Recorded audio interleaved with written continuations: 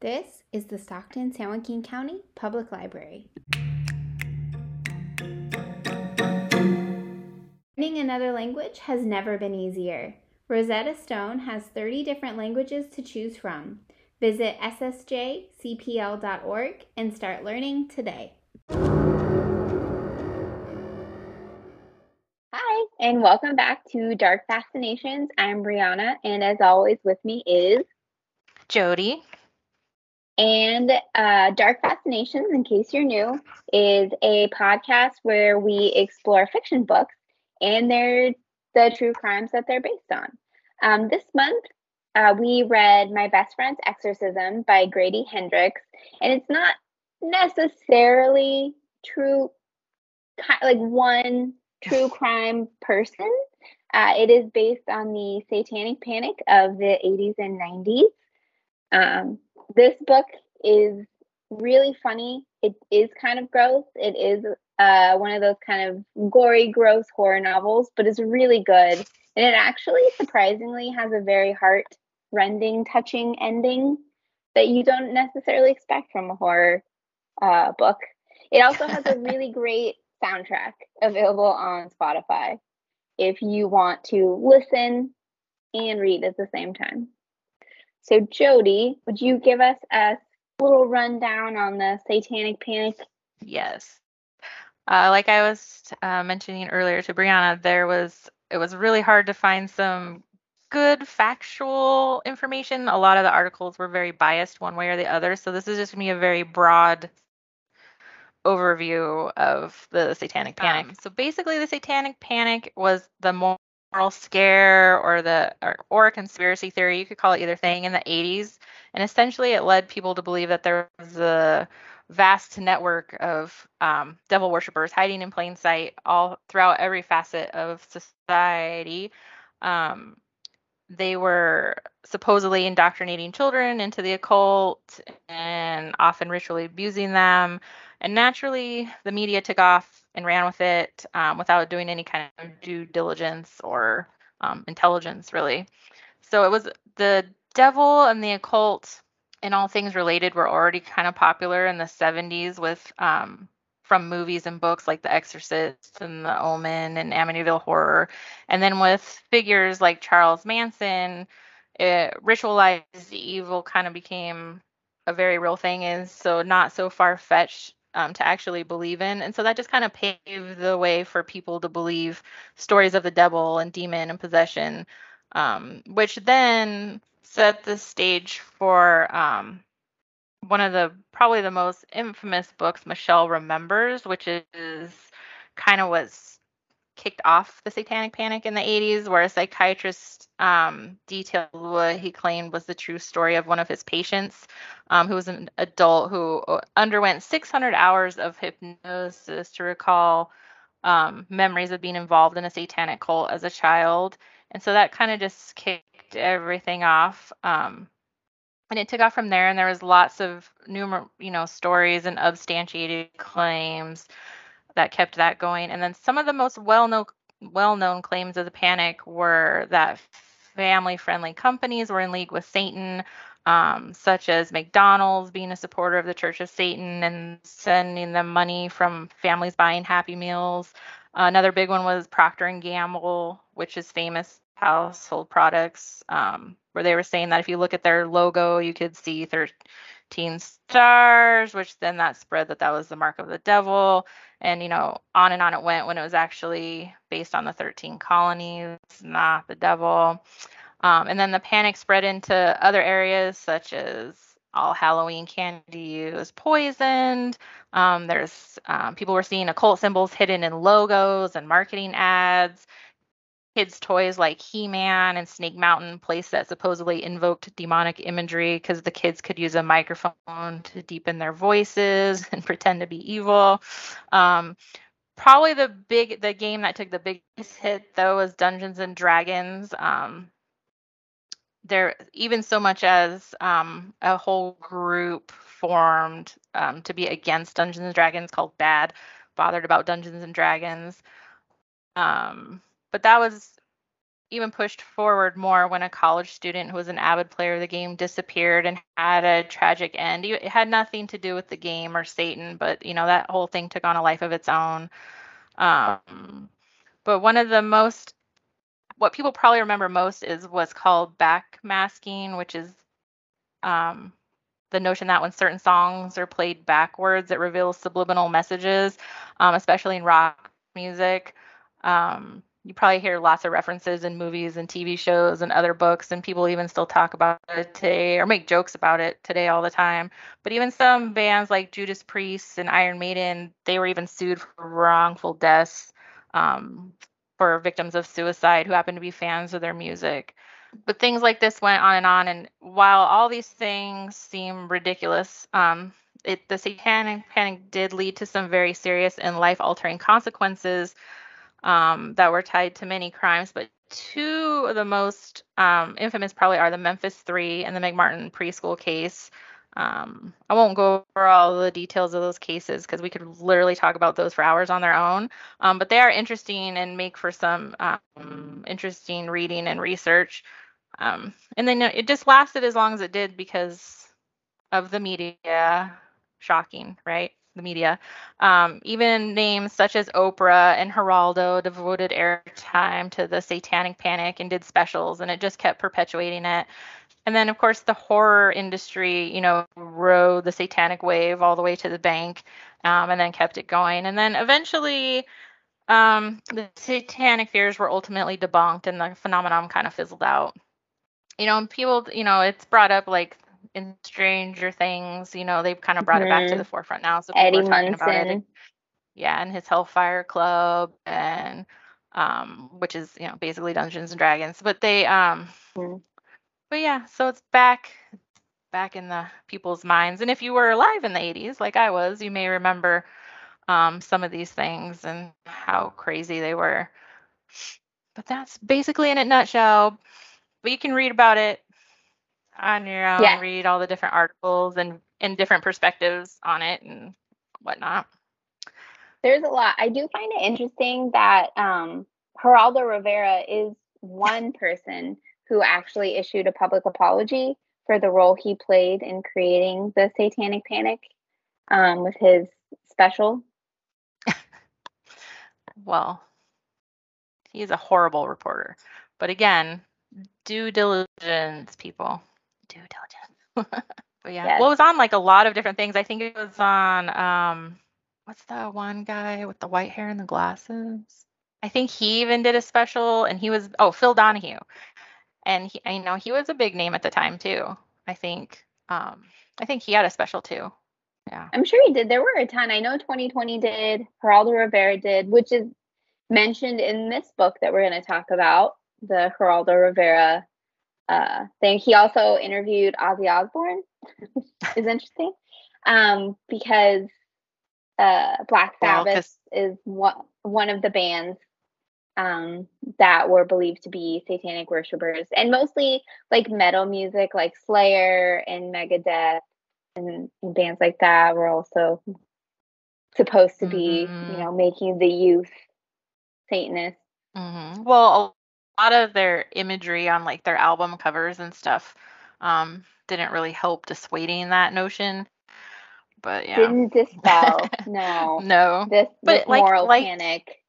Like with anything else, the more you like try to, keep your people away from it or kids away from it, the more it's actually going to push the sales. So, yeah, it didn't very really true. do anything to and I mean, like you anymore. said, there were some really severe consequences, including all of those kids in the McMartin case, which was a preschool in Canada.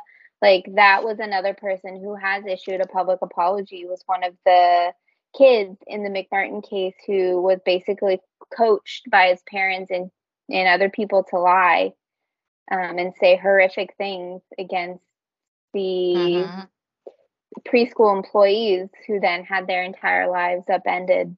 Yeah, and that case went on for years. It did. And that, not only are the preschool employees, not only are the preschool employees victims, but all of those kids who were coerced into having all of these false memories are victims too for the rest of their lives.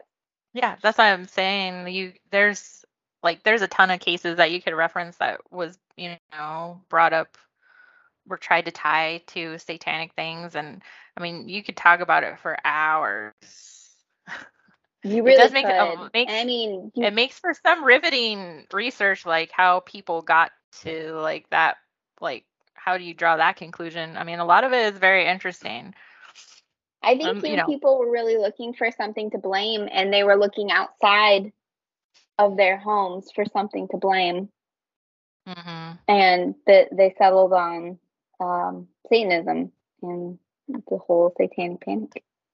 Yeah, well, a lot of times they're looking for some way to, explain, or not excuse, but, explain away evil acts, and that's like an easy go-to, I guess. But, the things like the satanic toys and Crest toothpaste, which makes an appearance also in this book, has a link to Satanism because it has an inverted symbol on the toothpaste tube.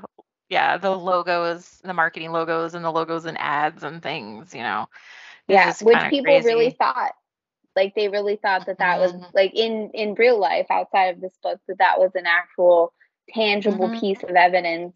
Well, yeah, they've had like even in a lot of those places, like I know the founder of McDonald's had to go on talk shows and like, explain that no, I don't give money to the Church of Satan, and all this stuff. And Procter and Gamble had to issue a thing and then change their logo because people were just, going crazy, and it took off a life of its own in a big way, perpetuated by the media as usual. But yeah, there's lots of interesting stuff, and a lot of the crimes and the cases are horrifying. They are. Well, especially like if you really deep dive into the McMartin preschool case, like the things that those little kids said happened to them are horrific. Yes. Not only the media perpetrated the satanic panic, but psychiatrists, because like psychiatrists would tell parents to be like, are there Satanists in your preschool? Are they harming you? And kind of making them and planting the seed. Yeah. Well, the same with like the West Memphis 3, they actually went to jail. They did, because they were different in this very small conservative rural town in Alabama, and they listened to metal music and were somewhat goth, didn't respect the authorities. Yeah, and they lost years and years of their life in prison. Yeah, almost half of their younger adulthood years they lost in prison. Like this book takes a much more lighthearted kind of spoofy view of the satanic panic, but I do think, like Jody said, it is good to remember that the satanic panic had some really, really just terrible lasting effects for a lot of people. Like we make fun of it now in jokes, but it wasn't just frivolous things or far-fetched crazy things. It was really affected a lot of people's lives forever. Exactly. But so the now book that is we good in that it's nostalgia. The book. Yeah. That's why I liked it. The book is like peak nostalgia. Again, the playlist is great, especially if you love 80s music, because they have some great ones. So now we kind of have like the actual real story. We'll go into this kind of spoof horror comedy, shall we call it. That also has some real lasting effects for different people too. So it's not all spoof horror comedy. It does go into some really bad effects that people had from this very kind of narrowed in view of the satanic panic happening in one small town, in one small community, in one small friend group, and all of the ripple effects it caused outside of this one small town, this one small friend group, to other people who weren't more tangentially connected. So there's serious notes as well. He does a good job though. It's riveting. Oh no, it is. I love all the nostalgia, and I like the heart of it. And I like that it wasn't just some like ridiculous, over the top, um, like spoof. Yeah, it was good. Highly entertaining. Interested to It watch the was. show. Yeah, Yeah, see how the there's a show movie compares on to the book. Amazon Prime. Yes, out now if you want to watch it. If you do, let us know what you think. But we'll get into the book now. So, I mean, the two main protagonists of this book are two friends, Abby and Gretchen. And we start with Abby and Gretchen all the way back in elementary school because the Grady Hendrix really lays like a good foundation for this friendship. Um, so we start with Abby. Abby is the one that we follow. She's the main protagonist because we know what she's thinking. We follow her as she's trying to help her friend and her friend group. We don't necessarily get to see the thoughts of anybody but Abby, but so we see everything through Abby's perspective. But the book starts with Abby in elementary school. She's kind of a goofy kid. She's obsessed with ET. First nostalgia reference. Her prized possession is an ET movie poster that her dad got her. And she is having an ET themed birthday party at a roller rink.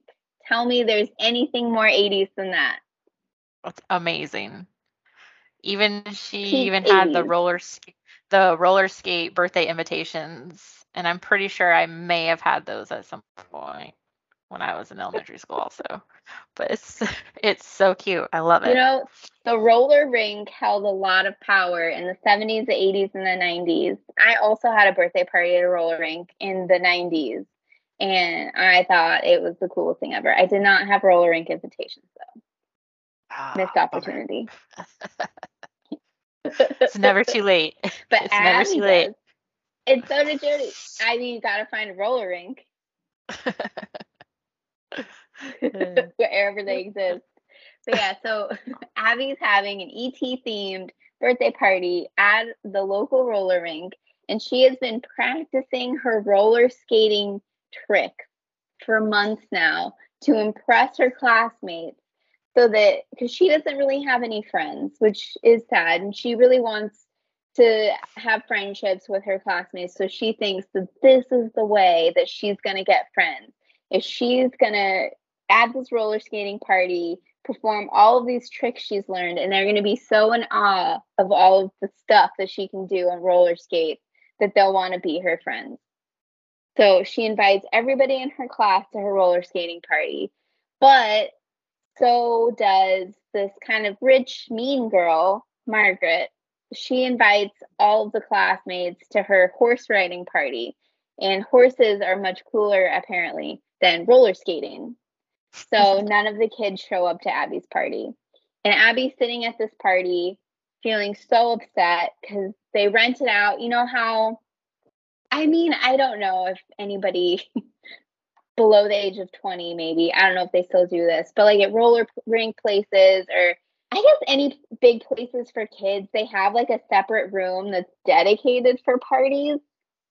And so her parents had like rented out this whole separate room at this roller skating rink and like full decked it out and all ET. Like she has the ET cake and everything. And she's just sitting by herself until Gretchen shows up with her mom. And Gretchen's new to this school and she doesn't really want to be there either. But her mom like shoves her in this little room and makes Gretchen give Abby her present, which Abby then like begrudgingly opens, and she gave her a children's Bible, which Abby hates. She's not too pleased with that. And so she kind of runs into the bathroom and locks herself in because she's just, I mean, basically the worst thing has ever happened to her in her very young life is, you know, all of these people who she wanted to be friends with didn't come to her party. They went to Margaret's party instead. And she's stuck here with this girl she doesn't know and thinks is weird who gave her a children's Bible. So she's in this bathroom. Yeah, this really sets like the friendship tone. So she's in this bathroom crying. And Gretchen comes into this bathroom and just like slips under the stall and goes up. And Abby's like, this is not cool. You're not supposed to do this when somebody else is in the bathroom. And Gretchen is explaining to her like how she didn't want to give her this Bible, but she thinks Margaret sucks because horses suck, and bonded. That's all it takes. And they further kind of strengthen their bond of friendship when they go out on the roller skating rink. And Gretchen doesn't know how to skate, so Abby's skating with her. And in the background, just this is really the peak 80s of it, is We Got the Beat playing in the background. And they feel like they're connected forever because they got the beat. And then Abby's like pulling Gretchen along on these skates, and then they both fall, and Abby gets hit in the face in the lip and has to go get stitches. But the kid that she collided with and hit that required her to get stitches is he's like a cool boy in the school. So they go to school the next day, and Abby's all like face full of stitches, and Gretchen sticks up for her to Margaret. Cool kid comes in, gives Abby a can of Coke for her lip, and these two are bonded for life. Bonded for life. I mention this because the song and the can of Coke come back into play later in this book. It's a very pivotal time. Also, it kind of really shows how pivotal these relationships are when you're younger and when you're growing up in school, how much your friends kind of influence the person you're going to be when you grow up, how you influence each other. And I think that's especially true for Abby and Gretchen. I think they really both influence the other and how the other grows up, because we really see them grow up. But the next time we see them, they're in high school. Surprise, surprise, they're all friends with Margaret now. The girl that was the mean girl in elementary school. They're friends with Margaret, and then their other friend, her name is Glee. And they're kind of like, they go to this really wealthy high school called Albemarle Academy in is it South Carolina or North Carolina? Do you remember, Jody? I think it's South Carolina. I think they're in Charleston. South Carolina. That sounds right. Yeah. Yeah. And so these four friends, they're in high school now. They're all grown up. They're not in elementary school anymore. They're friends now, kind of. We'll find out more later, but they're friends now. And on the surface, they're friends. On the surface, except Abby and Gretchen are bonded for life. You can't see it, but I'm like crossing my fingers because they're that bad. And so they have this plan. So they've been trying for like months now to get LSD, because they want to take LSD in the woods at Margaret's estate. And they finally get it. And Gretchen is so scared to take it because she heard that, what was the band, Jody? Was it the Sex Pistols? No, I don't think so. I don't remember off the top of my head. Is it Pink Floyd? I don't either. But there was like this, maybe. One of the members of Pink Floyd? It might have been one of the members of Pink Floyd, but like he took LSD and then like basically fried his brain, which is another somewhat common myth, I think. In addition to the satanic panic this book talks about, but she's really scared to take it, and Abby and the other friends kind of like pressure her a little bit into taking it. But she's terrified that she's going to fry her brain or something terrible is going to happen. And sadly, something terrible does happen. Gretchen ends up getting lost in the woods for hours after they take this LSD. And she ends up like coming out of the woods. She's fully naked. She comes out of the woods and she's changed. She's different. And nobody can pinpoint why. At first they think it's the effects of the LSD. Perhaps it's still in her brain or making her think things.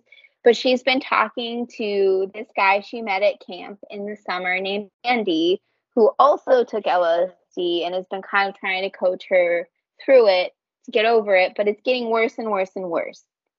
And Abby is getting pretty concerned about Gretchen because it's getting really bad. And she's the only one that's concerned. As Jody said, Margaret and Glee are very surface level friends. They're all kind of about like social status. They're very surface level friends. But like it's getting really bad for Gretchen. Like she's not bathing. She thinks that hands are touching her and scratching her all the time. She's hearing voices and hearing things.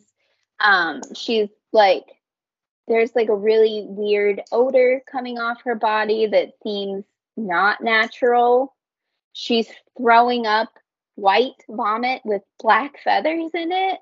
Like things are happening to Gretchen, and Abby is like, something bad is happening.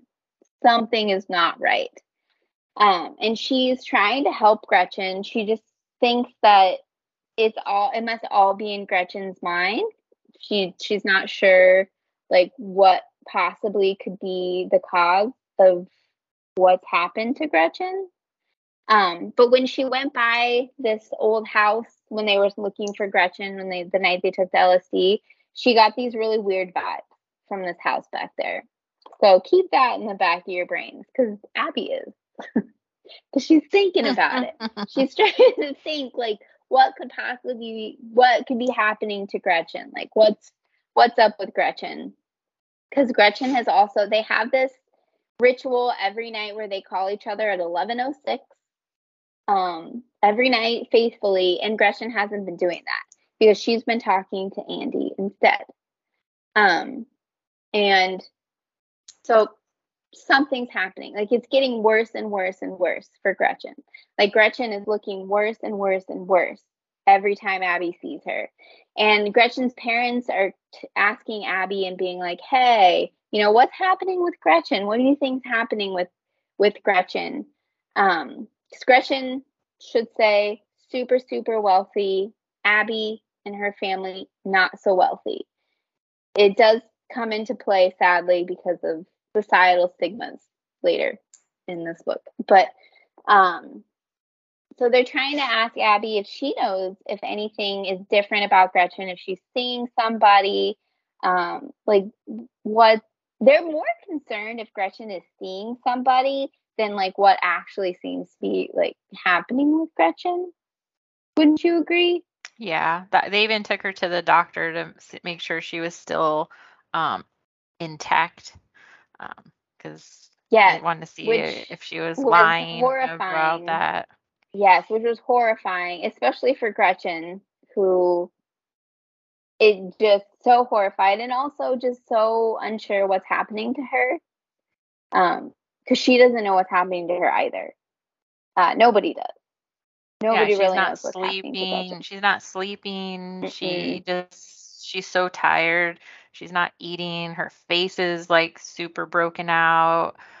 She's not changing her clothes. She's repeating all her clothes. She's got severe mood swings. Yeah, everything's just totally different. But you'd think more people would have been concerned. You'd think more people would have been concerned because it's such a drastic difference. Yeah. You would think only like one teacher that even tried to talk to her and ask her if everything was okay. Yeah, but they think she's on drugs. That's always the go-to. She's on drugs. Which that is something that we should say is kind of interspersed throughout the book are different photos and pamphlets and leaflets. And one of the first leaflets questionnaires you see is like, which is true, but like how to tell if your kid's on drugs. And it's like a checklist because we're kind of following Gretchen's, whatever is happening to her, we're following all of these symptoms that she's having. But yeah, so the teachers think that she must be on drugs. And then Abby thinks that something really bad must have happened to Gretchen when she was lost for all of those hours in the woods. And Abby thinks that Gretchen was raped and assaulted, and that's why Gretchen's having all of these mood swings and, not showering and having all of these like panic attacks and thinking things are happening to her because of the trauma of the assault that happened in the woods. And so Abby goes and tells the Langs that what she thinks happens, and they basically tell her like, no, like that's not possible. How dare you? How dare you use that, those words in our house? And that everybody kind of tells Abby the same thing, like, how dare you? How dare you? Don't come around here anymore, basically. So they kind of kick her out. And then Gretchen, because everything she's going through, she's not being super great to Abby either. She's kind of freezing her out a little bit and saying some not so nice things to everybody. She's not saying very nice things. And so she calls Abby after so also, and I will say, because it's very jarring for me too, and they do preface it that this was the 80s, but it's not okay in any sense. But there's a really, really bad trigger warning for people in addition to all the other trigger warnings. But there's a really, really, really bad student body thing they have at the school, where students can be just, they can have people be like masters and slaves. It's really, really, really bad. But you sign up and it's heavy trigger warning. I was like very jarred. So Gretchen signs Abby up and then basically takes Abby. And so Abby has like she has a lot of insecurities that she tries to coat over. So she had some really, really bad acne when she was a kid. And so she uses heavy makeup as a way to make herself feel better about her physical appearance and make herself a bit more confident. So it's kind of like her security blanket, this makeup. And Gretchen takes her into the bathroom and is going to force her to wash it all off, and make her go into class with all of her makeup, all of her armor off. And Abby refuses to do it. And that's kind of like the breaking point. That's the start of this kind of breaking point between Abby and Gretchen's friendship. Abby really feels like Gretchen's taking advantage of her, and she knows how important this makeup is to Abby, and yet she's making her take it off. And Abby's the only one that's been standing up for Gretchen, so she feels really betrayed. And so Gretchen calls Abby after this whole thing at 11:06, the normal hour. And Abby basically says, like, they're done, that their friendship is done. She doesn't want to talk to her. She's finished. And this is when the biggest shift in Gretchen starts. Because, we've described Gretchen, she's not herself. And pretty much like the next day at school, Gretchen seems fine. Like better than ever. She cut her hair. She looks great.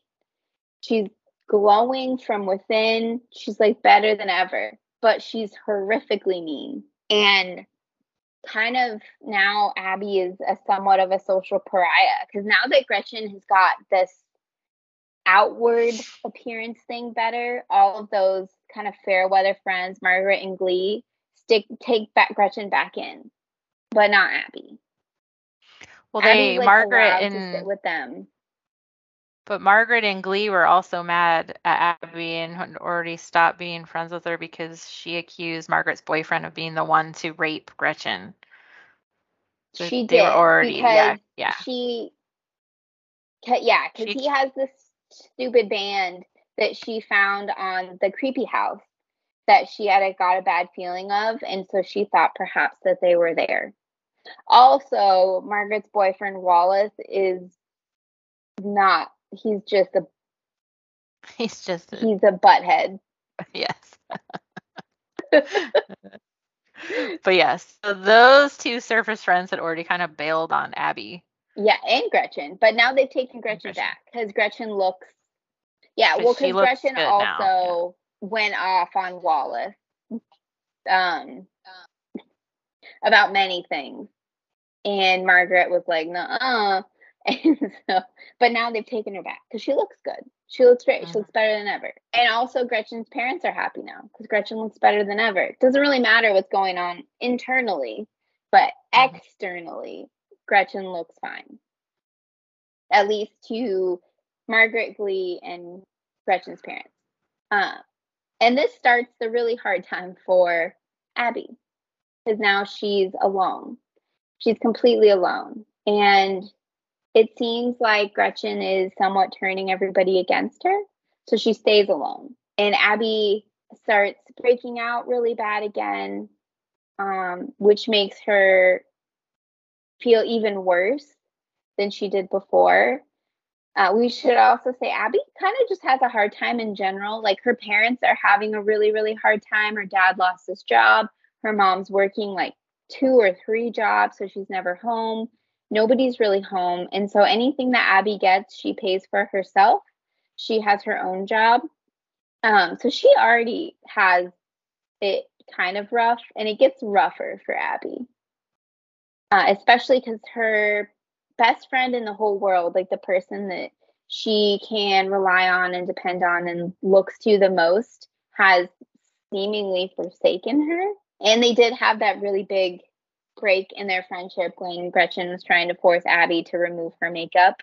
But there's still like a love there because, and I feel like that's true. Like, you know, those friends that you have in elementary school through high school, like there's always like a remaining, especially if you stuck together, you know, there's always like a remaining bond there just because you've seen each other through all of your different phases.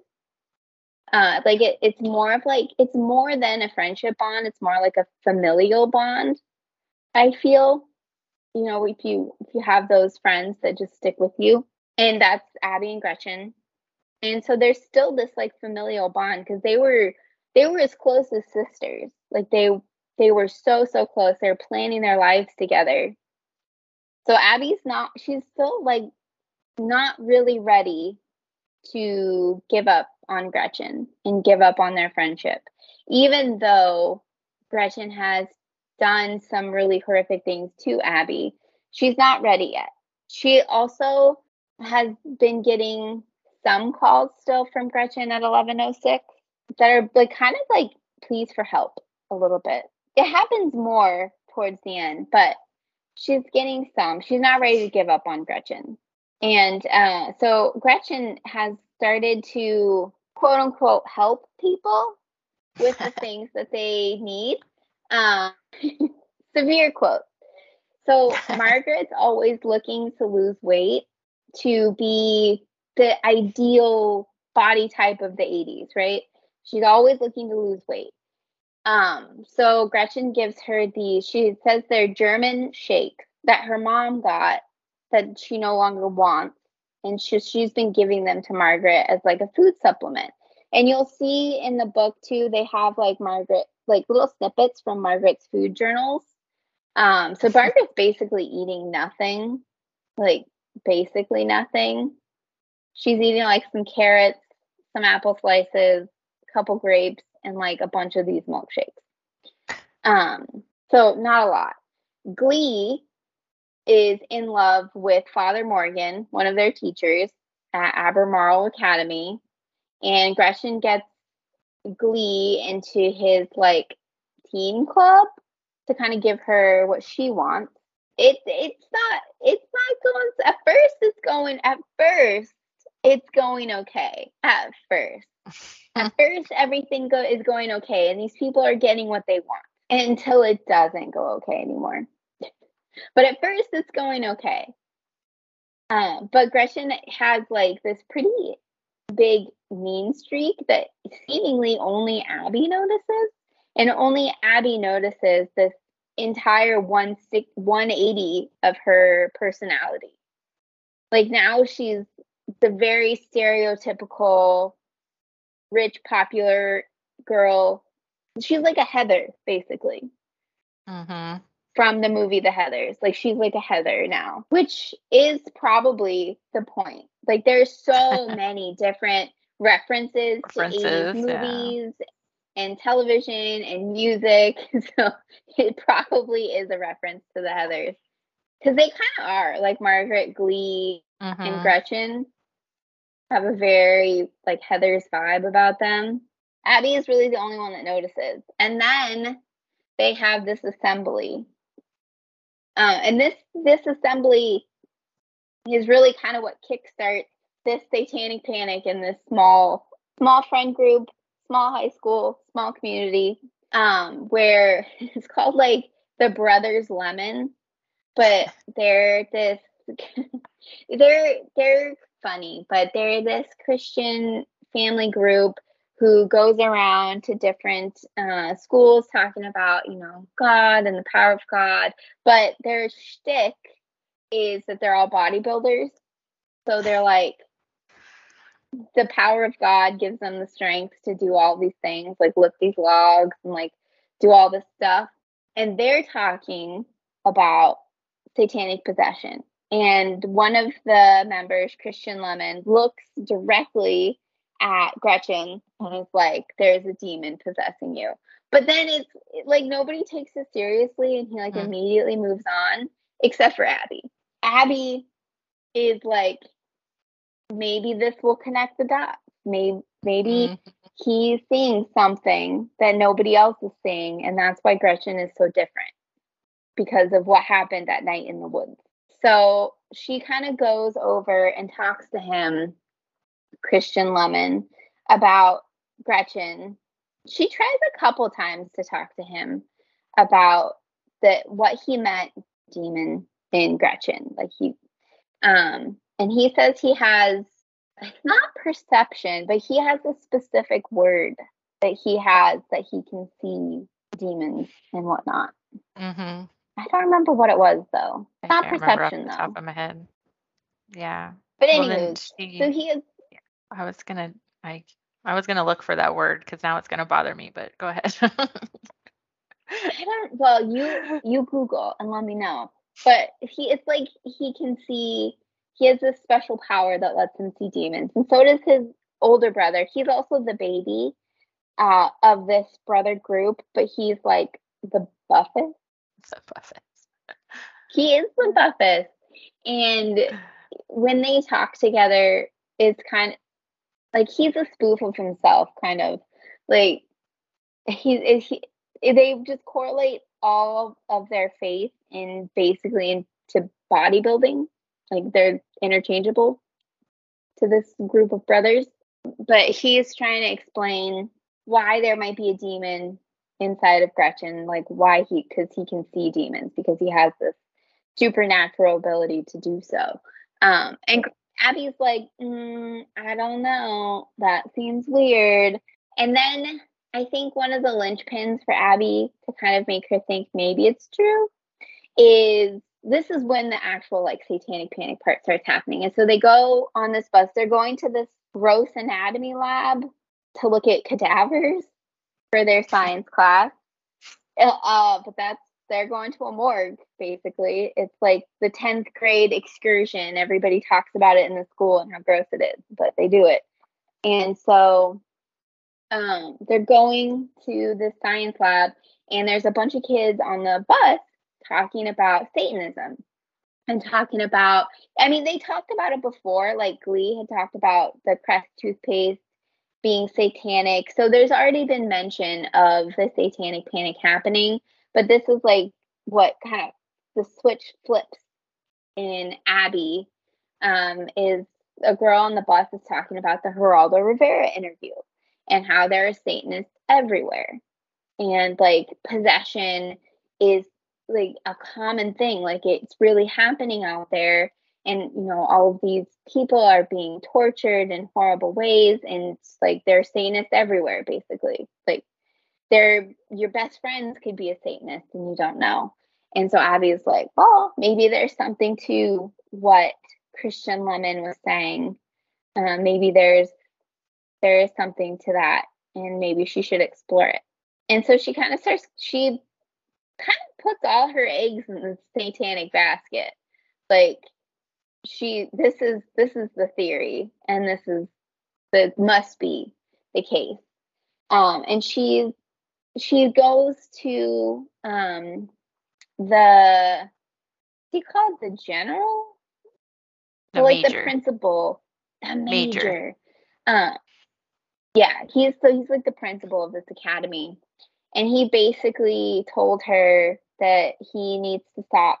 Well, also the Langs called the school, and that Gretchen needs to like cease all contact with Abby needs to cease all contact with Gretchen, or because Abby's a scholarship student in this school. She gets straight A's. She's really good, but he says anything can change. So he basically threatens her that if she doesn't stop, she's gonna get expelled.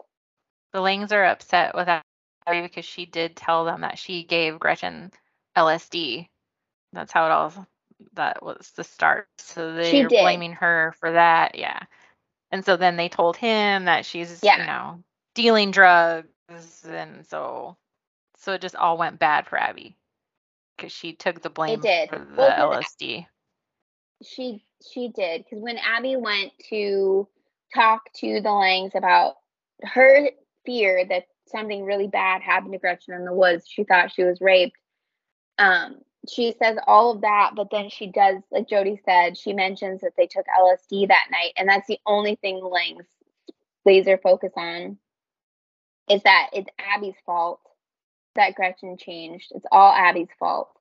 And it's Abby's fault, and she's a drug dealer, and they have to stay apart at all costs. You know how we said that Gretchen's been quote unquote helping people? Well, it's starting to go really bad. It's starting to go really, really bad for everybody. And when Abby met with Christian Lemon, he was saying that that's what the demon is going to do, is it's going to pretend to help people and their lives worse and target one specific person to isolate them. And that's kind of exactly what's happening. And Abby is the one that's being targeted and isolated. So the major is already on Abby's case because the Langs said that she's a drug dealer, and the Langs pay a lot of money to the school, and he wants that money to keep coming. And so the captain of the football team, good old Wallace, Margaret's boyfriend, the butthead,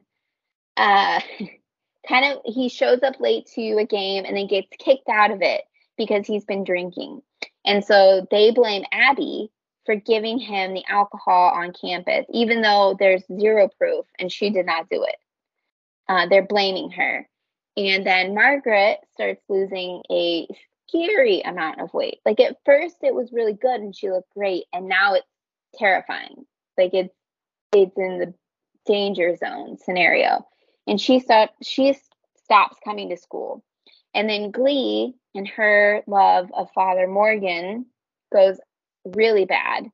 And we find out after she calls Abby is that basically Gretchen wrote these love notes pretending to be Father Morgan to Glee, saying that they should run away together, which all culminated in Glee trying to jump off the clock tower at the school.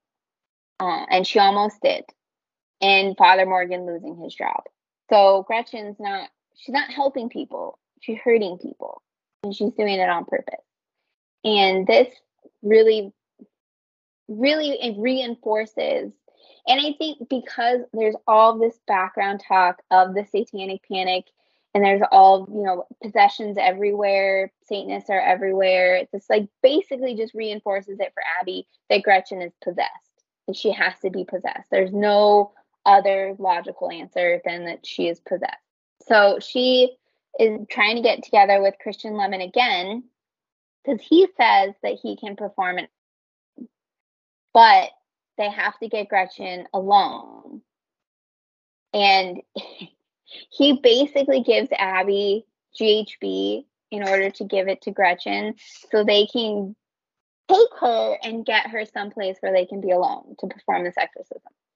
And Abby is like at her wit's end at this point because she's so laser focused on it can only be possession because everything terrible is happening. All of these pieces seem to be lining up just like the media said they would, and about the satanic panic and possession. So she's like, this is the answer. This is how I'm going to save Gretchen. my best friend, who I love like a sister. Like, this is how I'm going to save her. And she's trying to come up with a plan for how she can somehow give Gretchen this GHB and where they can go to perform this exorcism. And she basically, everything bad has been happening to Abby. Like, when they went to the growth anatomy lab, somebody stole a fetus from the lab, which again just further feeds into that whole satanic panic messaging of sacrifices and terrible deeds. Gretchen plants this fetus at Abby's house. So they think Abby stole it. So Abby is facing perhaps expulsion. And this is like, I feel like perhaps Abby's mom is the only actual somewhat parent in this book. There are no real parents here, but she really stands up for Abby, and she goes to the school and really like crushes the major, because it's a very small town. It seems like everybody knows each other in some capacity, but she really They, like, grew crushes up together, yeah. and basically tells him he's a glorified PE teacher. Well, because Abby gets accused of stealing something that belongs to Gretchen, which she actually did. She stole her journal. Which she did. And the journal, she did. But the journal is like kind of also solidifies in Abby's mind about the demon possession because of all of the scribbles and ramblings in this journal, and it's proof that she forged those letters from Father Morgan, because there's her practicing Father Morgan's signature in this book. And so she has, proof that she's not the bad one, that it's actually Gretchen doing these things. And then, but Gretchen finds out that she has this proof, and Abby was about to turn over her proof, but then Gretchen plants the fetus in her house, steals the book back, beats up Abby also. Yes. At the same time. And the things just go downhill from there. And I mean, Gretchen she was trying to kill people. I mean, she was literally off the rails. She was actively trying to kill Margaret. She wasn't just helping her, like getting her thin. She was poisoning her. No. And I mean, we find out because Abby goes to visit Margaret. She's trying to kind of like rally the troops. Like, she's trying to really piece together what she thinks is happening. And basically all of those milkshake things that Gretchen gave Margaret had tapeworm eggs in them. So Margaret it's gross. Like, this is gross, horrifying. Yeah, it was so gross. It is really disgusting. But yeah, she's got like a stomach full of tapeworms. Oh, that so gets gross. One gets forcibly excised from her mouth by the family dog. It's disgusting. Just forewarning. It's highly disturbing. It is. But they had all thought that she had been poisoned. They didn't even think of tapeworms. But at least Margaret is going to be okay, because they figured it out. Because Abby was there, and Abby made Margaret's brother take her to the ER. And Glee's family moves, but we know that Glee also accuses Gretchen, and Glee she almost committed suicide off the clock tower and died as well because of what Gretchen did. And her family just up and moves. Now, Abby is facing all of these charges. She might get expelled from school. So she's just at this point where she's like, well, if that's how it's going to go, then I'm just going to go all in. Yeah. We're going to perform this exorcism. I'm all in. What else has she got to lose? She's already been in trouble with the law, about to go to jail. Not much. About to be kicked out of school, got no friends, been beat up by her best friend. Parents are even like, what's happening? Why'd you steal a fetus? Her parents don't know what to think was going on. Just like, might as well. Yeah. Might as well contact Brother Lemon. He got called Brother Lemon.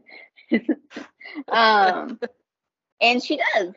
And so she has this GHB that she's gonna try and get Gretchen to drink, and Gretchen loves Diet Coke. So Abby's gonna put it, and she kind of breaks into Gretchen's house when the Langs aren't there, and she knows they're not going to be there because there's a big sports game happening.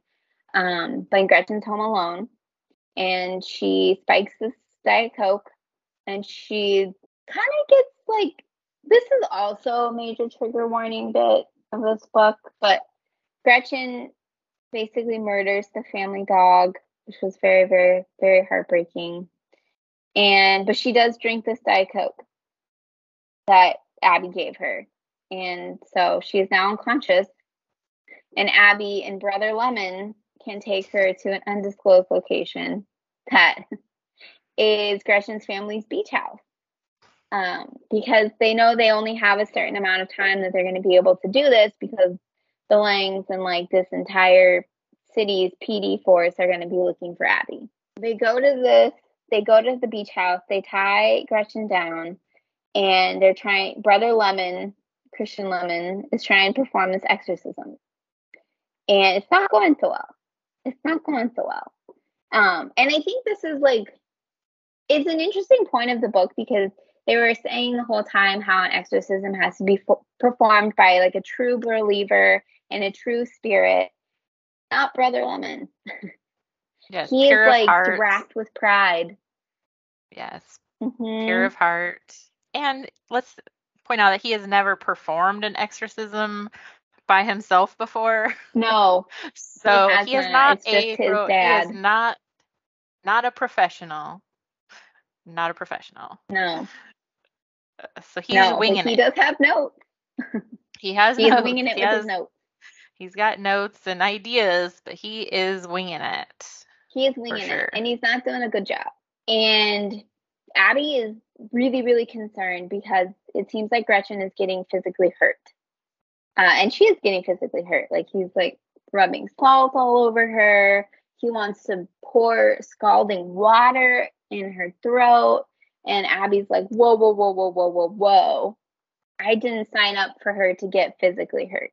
Like, that's not that. And then Brother Lemon is like, well, you have to like beat the body to beat the spirit, the demon out. You have to do all this. And Abby's like, I don't think so. And then they finally get, well, I should say this before. So, do you remember when we said that Gretchen had been talking to her summer camp boyfriend, Andy, on the phone?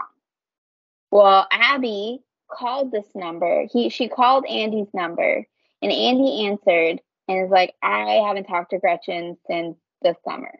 I haven't talked to her at all. So who has Gretchen been talking to? What is this mysterious number? So Abby calls this mystery number and hears Gretchen's voice. And she's saying basically like, help me.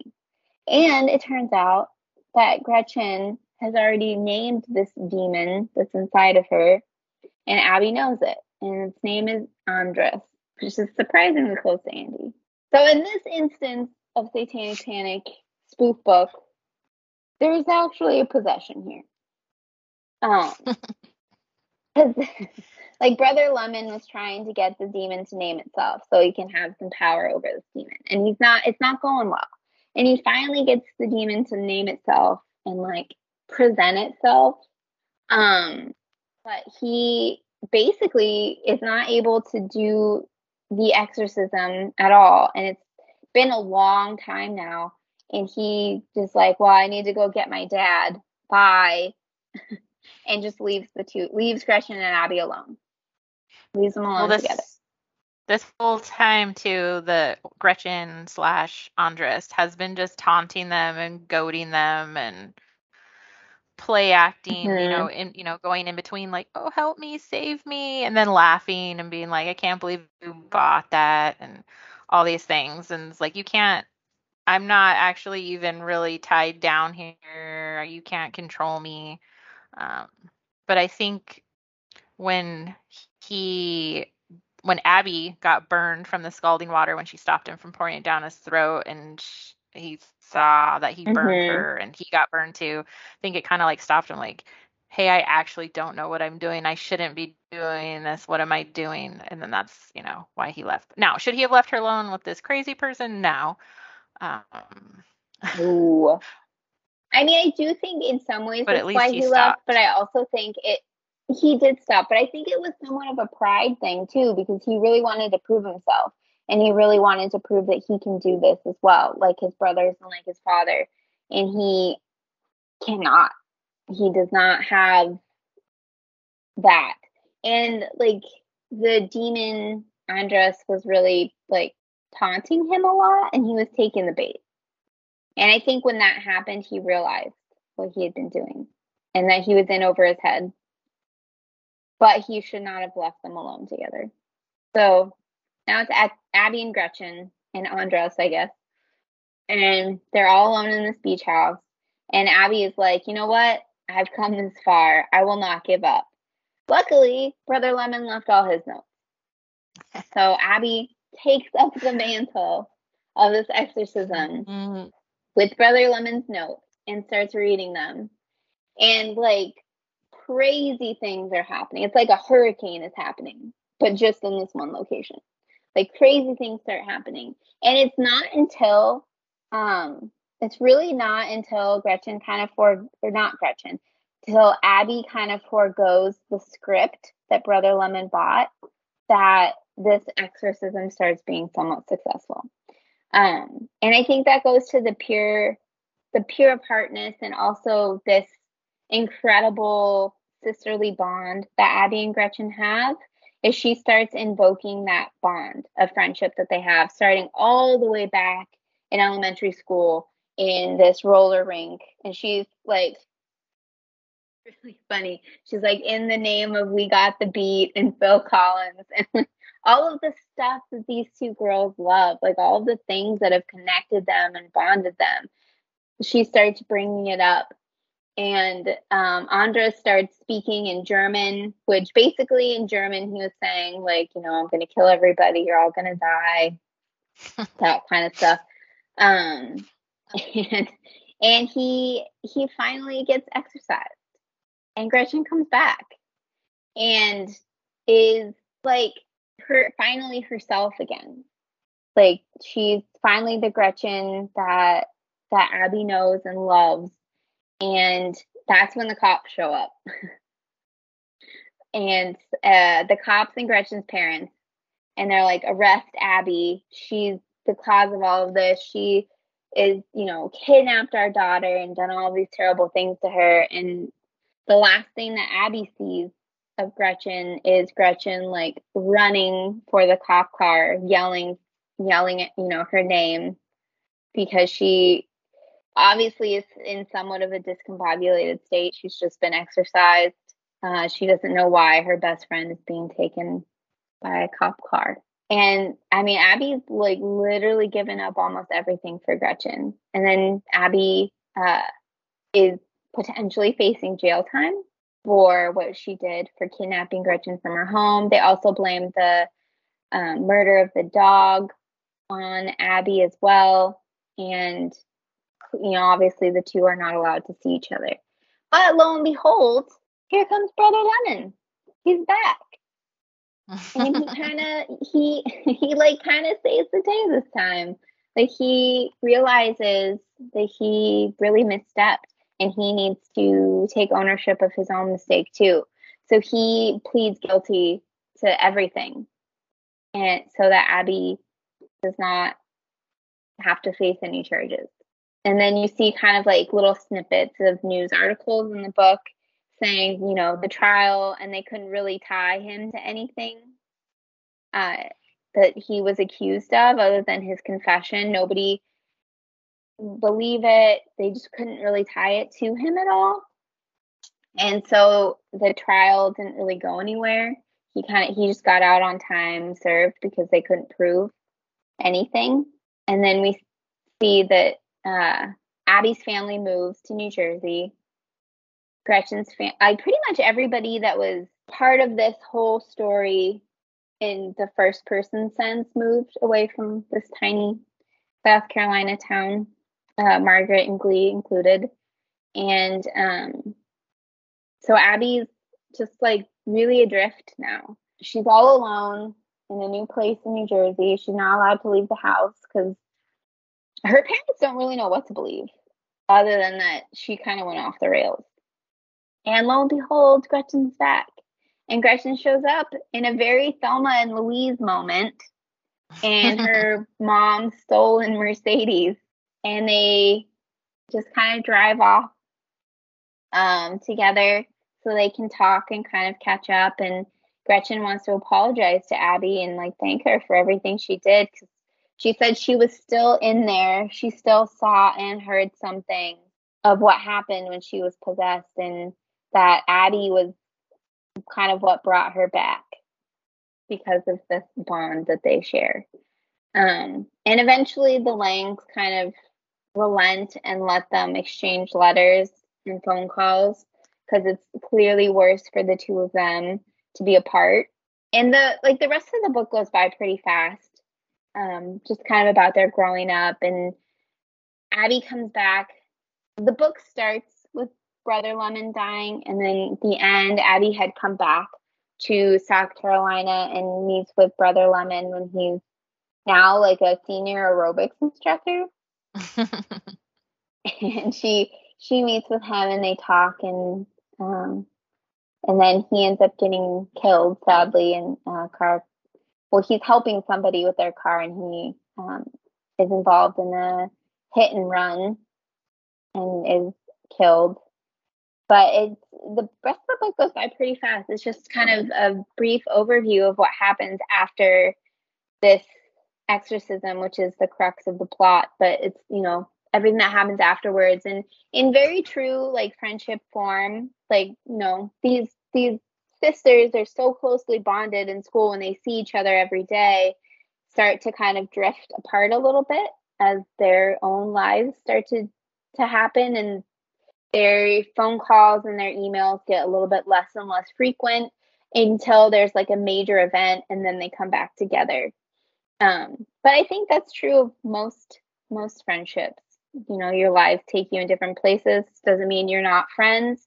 You just don't talk as much anymore because you each have your own completely separate life. Whereas in school, your lives are so entwined. You see each other every day. It's very different when you get into adulthood and you have jobs and families, and those things differ. You tend to have a little bit more distance.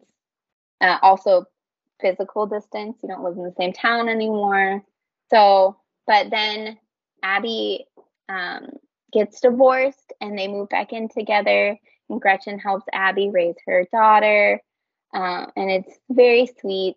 The ending really got me. I was telling Jody before we started talking, and like I cried really hard at the end, because it was like surprisingly sweet. But basically they're friends for the rest of their lives. Oh no, it was very sweet and it was very sad. It brought a tear to my eye too. It was very heartwarming. And when they talk about, because in the beginning of the book, when they sneak out of the house to watch Halley's Comet, and then they say, do you think we'll see the next one? They're like, oh, we're going to be so old. And then they talk about that later when they're old and how they didn't, quite make it. But they would be friends until they would be friends. They would be friends until the next Halley's Comet. And they didn't, Abby didn't quite make it to she 90. Didn't make it. But, they made it into old age together and still friends. And that's, the core of the book is their friendship. Yeah, is their friendship. And it's really... and in the end, Gretchen is the one to take care of Abby. It's really come full circle. And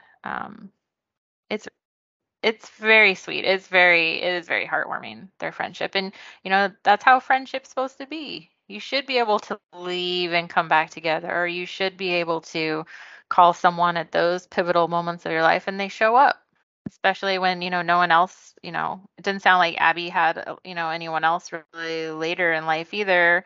She got divorced and her mom passed away, and, her dad wasn't really the best support system she could have had. No. They never really had a very good relationship. Because he was pretty much checked out from the beginning. But, like when Abby says, when she, steals her mom's car and she picks her, not Abby, sorry, Gretchen, when Gretchen steals her mom's car and goes to get Abby, and she really just wants like a recap of what really, went on the whole time, because she, wasn't present for all of it, and she just wants to talk about it. And she tells Abby that, I'm just going to read from here because I don't remember all the exact words. She says, I love you, Abby. You're my best friend and my mirror and my reflection. And you are me, and you are everything I love and everything I hate. And I will never give up on you. And I think that just like sums up their whole relationship. And that's like a really beautiful thing to have a friend like that. And Abby had said something similar to Gretchen, right, when she came out of her demon possession. And so it's really, really, really heartwarming. It really was, and I feel like it's a somewhat surprising ending because a lot of the book is so horrific for it to end on such a like really sweet, poignant moment. Mm-hmm. But I mean, really, like Jody said, the whole point of the book is about the bond that these two friends have, and that's where it ended, was on the bond that these two friends have. Yeah, it started, when they were 10, like 4th grade, and then all the way until Abby was in her 80s, right? So I mean, that's a really long time, and I don't think most people can say that they would, stay friends with someone they were friends with in 4th grade, that tightly anyway. And they, they went through the ringer together. They really did. They really did. Abby risked her whole life to save Gretchen, and she never gave up on Gretchen. And no one else had stepped in and tried to help her. Gretchen's parents, 1000% useless. And who knows what would have happened if Abby hadn't saved Gretchen? How many people would have ultimately died because of all the evil things Gretchen was doing? And where would Gretchen have ended up? And where would Abby have ended up? She, in jail, or like a troubled home for teens, or, her whole life would have been ruined. So it is very sweet. It would have. I mean, and there's humor in there to lighten some of the really dark parts, which is cool, as, Grady Hendrix always does with his quirkiness. But the nostalgia is fabulous. All those things I remember, even like the Benetton perfume, which is, super 80s reference. It's very cool. And then I love this, his little inserts, the news articles, the pamphlets, the yearbook pages at the end. Yeah, all very cool. Yes. I love the cover. Which I did read. Book. The cover's fabulous. Yeah, I did read that the cover is is Grady Hendrix' high school yearbook. The cover. That makes it even better. That's fantastic. Oh, and I did find the word for Christian. He has the power of discernment. Discernment. Brother Lemon. Perception was close, but discernment. Brother Lemon and the power of discernment. Discernment. Oh, Christian Lemon. Brother Lemon's, what was it? Christ and Fitness or something like that? Yeah, something like that. Their pamphlet is also in there with like a very 80s bodybuilder guy on the front. It was pretty funny. It was. I mean, he was a caricature in and of himself. Yeah, it turned out he was a good guy at the heart of it. He was. Or trying to do a good thing in his own way. It was a very good. And the adults really just let everyone down. There was no good adult. Yeah. He was the only decent adult. Mm-hmm. He was. Absolutely. And in his own way, he did his best. And Abby's mom, she stepped up, sort of. She tried. I mean, she's trying to provide for her family and didn't have as much time to give as she probably would have liked to. Yeah. But, in their defense, it would a lot of the stuff did seem like really far-fetched and crazy that was happening, and it would have been hard to like wrap your brain around what was going on with your child. I don't think all parents would have immediately jumped to demon possession. Even in the Probably not. satanic panic. Probably not. Yeah. Your go-to was going to be, they're doing, panic. Yeah. Oh, your go-to is going to be, they're doing drugs. Mm-hmm. But to add to the like whole satanic panic thing, they did have that like urban myth about that house that they found Gretchen lost in. So that, added to Abby's whole maybe she's possessed thing. About that other. Yes, it did. Yeah. Very cool. It was a really cool book. I enjoyed it. Molly Robinell. Yes.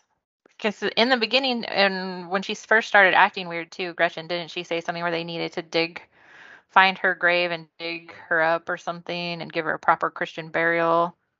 Yeah. She did. Or it was going to get worse. And they didn't do it, and it got worse. Because they didn't believe it, because it was just like a myth, an urban legend, supposedly. Like a weird, yeah, exactly. Like a weird urban legend kids tell each other to scare each other. Yeah. Margaret's parents may want to consider, like, getting rid of that building on their land. Probably. Maybe they should. Seems like a hazard. Yes, it was a hazard. That was my best friend's exorcism. We hope you guys enjoyed it as much as we did. And we hope you come back next month when we talk about another book and its true crime counterpart.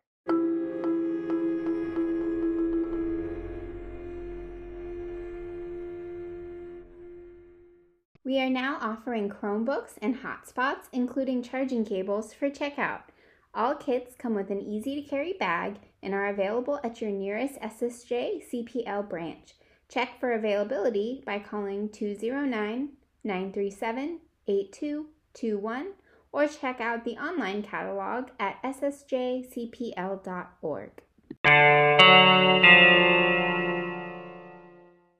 To stay up to date with library news, follow us at ssjcpl on Facebook, Instagram, and Twitter, or visit our website at ssjcpl.org.